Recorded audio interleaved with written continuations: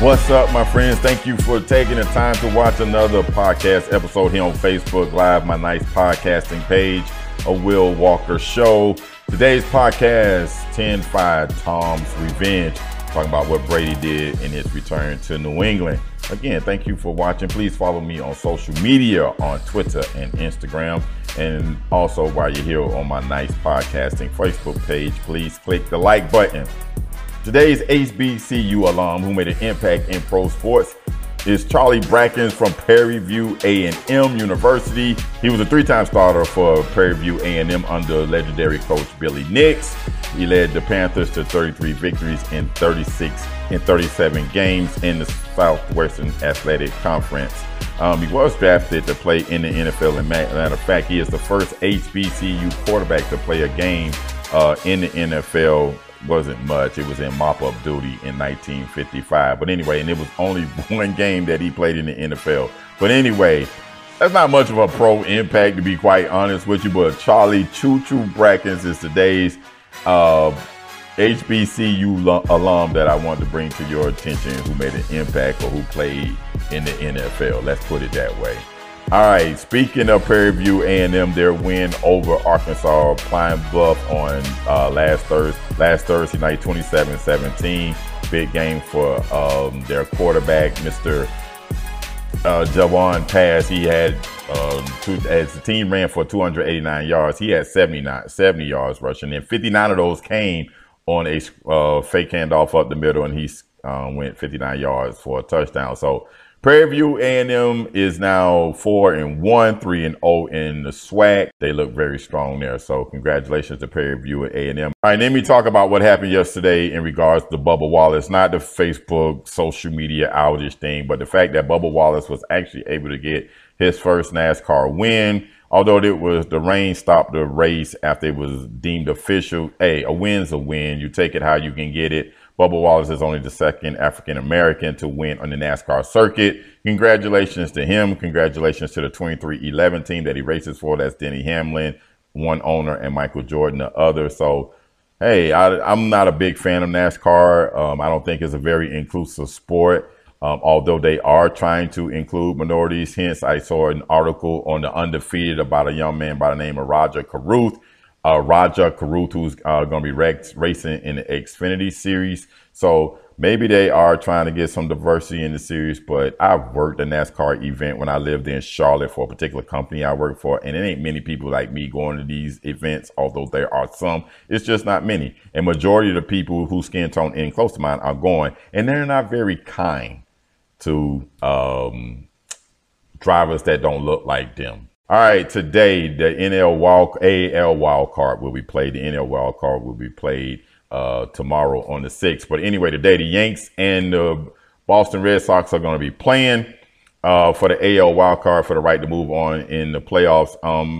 Listen, this is probably the best rivalry in American sports. Today we got two 92-win teams going head to head. The Yankees are more than likely going to start Garrett Cole with the Red Sox being at home. The Red Sox should have the advantage, but the Yankees are no stranger to Fenway Park, so I don't think they will be overwhelmed. But I think the home field advantage will try to give Boston an edge. But I like the Yankees to win because I picked the Yankees before the season. And moving over to the National League, that's going to be played tomorrow. We got St. Louis going against the defending champion LA Dodgers. Adam Wainwright is going to be going up against Matt Scherzer, who came over to the Dodgers in mid-season. The Dodgers won 106 games, and they're playing in the wild card game. That just tells you all you need to know about the West. That's how strong the West was, that the Dodgers won 106 games, and the Giants were the winners of that division. But anyway, the Cards at one time down the stretch won 17 straight games that secured that wild card spot for them. But the Dodgers are playing good baseball themselves. They have won 7 straight games and 9 of their last 10. So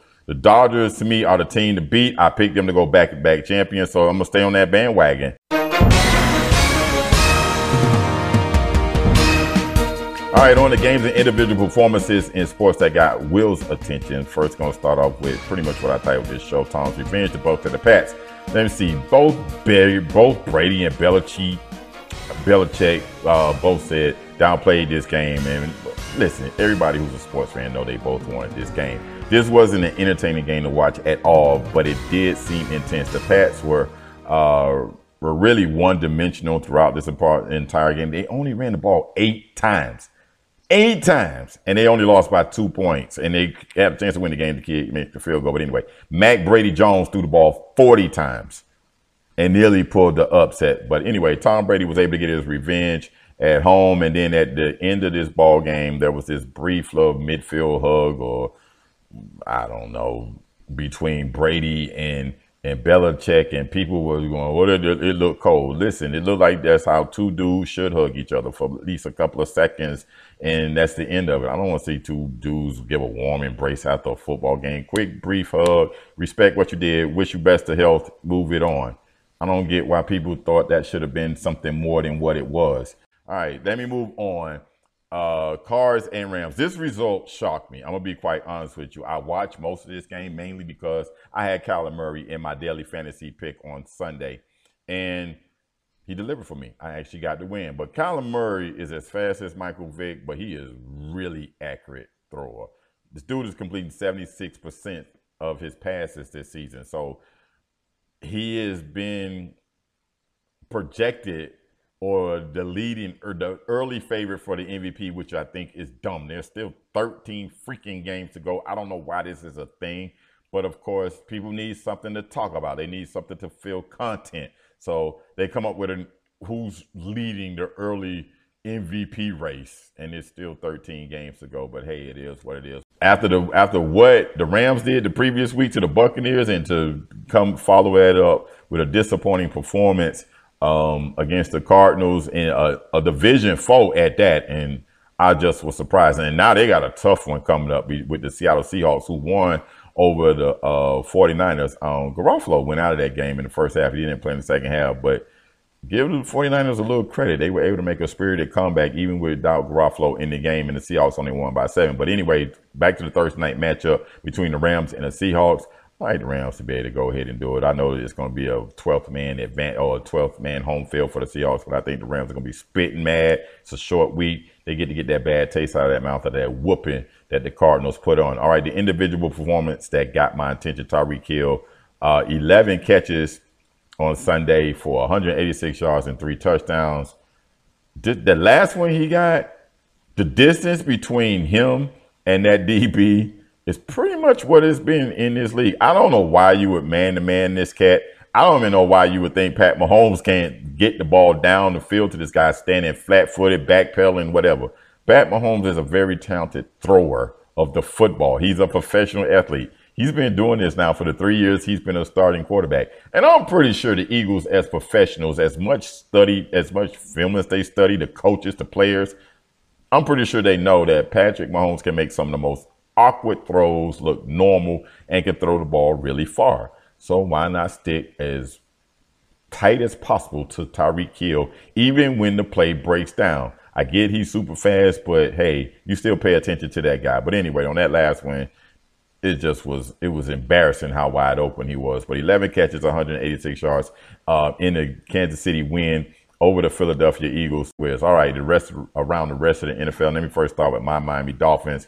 Before I get to that, let me talk about the Monday night game and Justin Herbert throwing 3 touchdown passes in the first half of that Monday night game. I'm still going to try to say I said this, and I like to be right, that I thought the Dolphins should have picked Justin Herbert over Tua Tagovailoa, but they didn't. So I'm going to give Tua a chance. It's only his second year. He hasn't had that many starts, but boy, am I starting to really look at it like, man, Chris Greer, your job is on the line. If that kid, Justin Herbert, becomes a superstar and Tua just becomes a game manager, there are going to be a lot of people looking at, y'all made a dumb pick.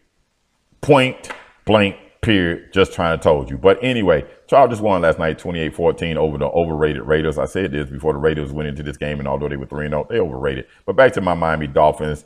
Another stinker at home. They got shut out by the Bills in the previous home game, and this time they come back and they lose by 10 points to Carson Wentz. They lost to Carson Wentz at quarterback by 10 points. That's all you need to know. Carson Wentz hasn't been good since before he got hurt when he was leading the Philadelphia Eagles in that season when they won Super Bowl, and he wasn't even the quarterback. It was Nick Foles. But the Dolphins lost to Carson Wentz, and Jonathan Taylor had another not stellar day, but another productive day in Joe Robbie Stadium against a Miami team. He did it against the Hurricanes when he was with Wisconsin, and now he does it to the Dolphins as a Colt. I don't know what to say about the Dolphins. This 1-3 start is not what I expected. I knew the first 5 games were tough, but they start off 4 of those games at 1-3 is very disappointing. I know it was tough, but it's very disappointing for them to start off 1-3. Speaking of a team that should be thoroughly disappointed for losing to a backup quarterback or a quarterback I don't think that's good, it's got to be the Atlanta Falcons lose to the Washington football team and Tyler Heineke or Heineken or whatever his name is. Heineke. All right, they lost, and then they were winning this ball game. The Pittsburgh Steelers are now 1-3. They lose to the Green Bay Packers, 27-17, another 10-point loss. Ben Roethlisberger and the Steelers have not looked the same since they started 11-0 last season. And the Saints, they lose to the Giants, to Daniel Jones and the Giants. I thought the Saints would struggle and they would be one of the teams battling for like one of those last wild card spots, but losing to the Giants is not what I thought could be possibly happening because they don't have a quarterback. So the Giants get their first win of the season as they go into New Orleans and win. They went there and won. And the Jets beat the Titans. The Titans walk away. They go into New York and lose. And the kid was actually trying to give them the ball. Trying to give them the game, Zach Wilson, with all the turnovers that he had or the interceptions. And yet still the Jets were able to make a comeback win and win in overtime as the Titans missed the field goal as time expired in overtime. But anyway, big time win for the Jets. I hate the Jets. And then we got the Ravens over the Broncos, 23-7. So the Broncos get their first loss of the season. And the Ravens now have won 3 straight after their opening weekend loss to the Raiders. So there you go. And now, last but not least, let me talk about the daggone Dallas Cowboys. Okay, Dallas is 3-1. They they gave the Panthers their first loss this season. Dallas, the LA Lakers, or any team LeBron plays on, the Yankees, these teams, the Notre Dame Fighting Irish, these teams, when they do well, I don't care what the opponent is, as long as their record is positive, people just go crazy. Their fan base goes nuts. They go all over social media and make some of the most outrageous proclamations. And in my case, it don't even have to just be social media because I know 2 Dallas Cowboy fans who one seems to think that the Dallas Cowboys are now going to the Super Bowl. I don't know what he's smoking. I don't know how good it is. I don't want any of it because I stopped smoking. But anyway, he is smoking some serious dope or some serious whatever it is to think that the Dallas Cowboys are going to be representing the NFC in SoFi Stadium this year as the representative for the NFC in the Super Bowl. It's not happening. They're not that good. Yes, I get it. They are 3-1, and they will fatten. That record will get better because they play in a trash division. So they may end up with 12 wins and 5 losses. I still don't see them being all that good and moving on in the playoffs. All right, let me turn my attention to my favorite sport, the world's game of football, soccer, as you know it in this country. My Clean Sheet podcast, my soccer-only version of the shows that I present. So here we go. Let me first start off with Man City versus Liverpool. One of the best matches, one of the best games, period, I saw over this past weekend was that match between those 2 teams. 2-2 draw. Not happy about it, but these are 2 of the best Premier League teams in the league. Both are at the top of the table with Liverpool in second and Manchester City in third. I saw some outstanding play in that game, but nothing more outstanding. I saw some outstanding play in this game, but nothing more outstanding than what Mohamed Salah did to embarrass my Man City defenders. He beat 3 from the wing, then he got in the box and beat my center back Laporte and just made a class finish to the opposite corner of the goal. So that put Liverpool up 2-1, and then from their world-class player and then my world-class player on my Manchester City side, Kevin De Bruyne was able to equalize and make it 2-2. So it was just great play on both sides. Both managers' tactics were proven to be vital. Neither team can get the edge. You know, Jurgen Klopp is very good at what he does for Liverpool. And, of course, Pep Guardiola is one of the best managers in the world, and he's very good for Manchester City. There was speed. There was drama. There was intensity. There was the atmosphere from the crowd. Because the last time Manchester City played at Anfield, they were able to get a win, but there was no crowd present. But now the crowd was there. The best pregame show was shown. The Liverpool crowd singing "Never Walk Alone," probably the best pregame atmosphere or the best pregame ritual in all of sports on any continent. It doesn't matter to me. I think that's just the best. But anyway, so Liverpool, Manchester City, two top Premier League teams, probably two top European teams, 2-2 draw. I want to speak about Atletico Madrid beating Barcelona 2-0 and Luis Suarez getting his revenge against Barcelona, just like Tom Brady got his revenge against the New England Patriots. Here's the thing about what happened between Suarez and Barcelona. So Barcelona's manager, Koeman, called Luis Suarez and told him, said, look, your services are no longer needed. It was a brief phone call. They even let this cat walk for free. Matter of fact, they even gave him money to go away. So he goes over to Atletico Madrid. As soon as he joins that team, they go to the top of the table of La Liga last year, and right now they're leading the La Liga at the top of the table this season. Suarez had to be chomping at the bits for this game to go against Barcelona, and he delivered. He got a goal. And most of the times in top European club level football, when you play against your former side, and especially if you had success there, you don't really want to show them up. You don't want to celebrate. You just want to act like it's business as usual. Well, Suarez made a little small gesture of a phone. And that was a shot towards Ronald Koeman and that brief conversation he had with him 2 summer transfer windows ago. So I ain't mad at Luis Suarez. Plus, I'm an American. We like that kind of stuff. We like, you showing up your opponent, or you basically rubbing it in your opponent's face. That does not play well over in Europe, but it doggone sure plays well here in the United States. I'm just going to straight up try to told you. Right now, the top European teams are on international break. And of course, the international break means that my U.S. men's national team will get a chance to play on the 3 world qualifying games in CONCACAF. This first match will be up against Jamaica on Thursday. Then they will play against Panama, against Costa Rica. All 3 of these matches are winnable, if you ask me. I don't care if Christian Pulisic and Giovanni Reina are not playing. These are winnable matches for the United States men's national team. With Brendan Aronson on one side, you can play Tim Weah, you can play Ricardo Pepi from FC Dallas up front. I mean, there are still options for this team, even without Christian Pulisic and Giovanni Reina. And then you got the solid midfield with Weston McKennie and Tyler Adams. So they should win this game. Jamaica's not going to be easy. They're a feisty side. They got pace over there. I expect to win. I expect them to beat Panama, even in Panama, because I think the U.S. has more quality than Panama. I expect that Costa Rica match to be tough, even though it's going to be on U.S. soil. I expect it to be tough, but I expect the U.S. to be able to pull and get the 3 points. So I expect the U.S. to walk away from these 3 matches with 9 points. That's just the way I see it.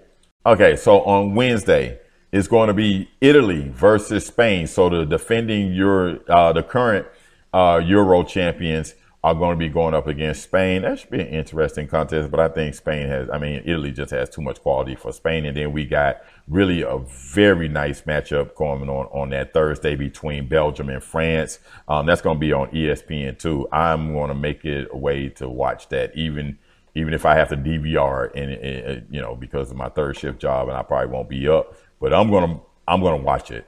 I want to see that match on DVR and watch it in its entirety. So that's gonna be big coming up. I close the podcast the same way every single time. Say a prayer for somebody, because prayer changes things. I holler.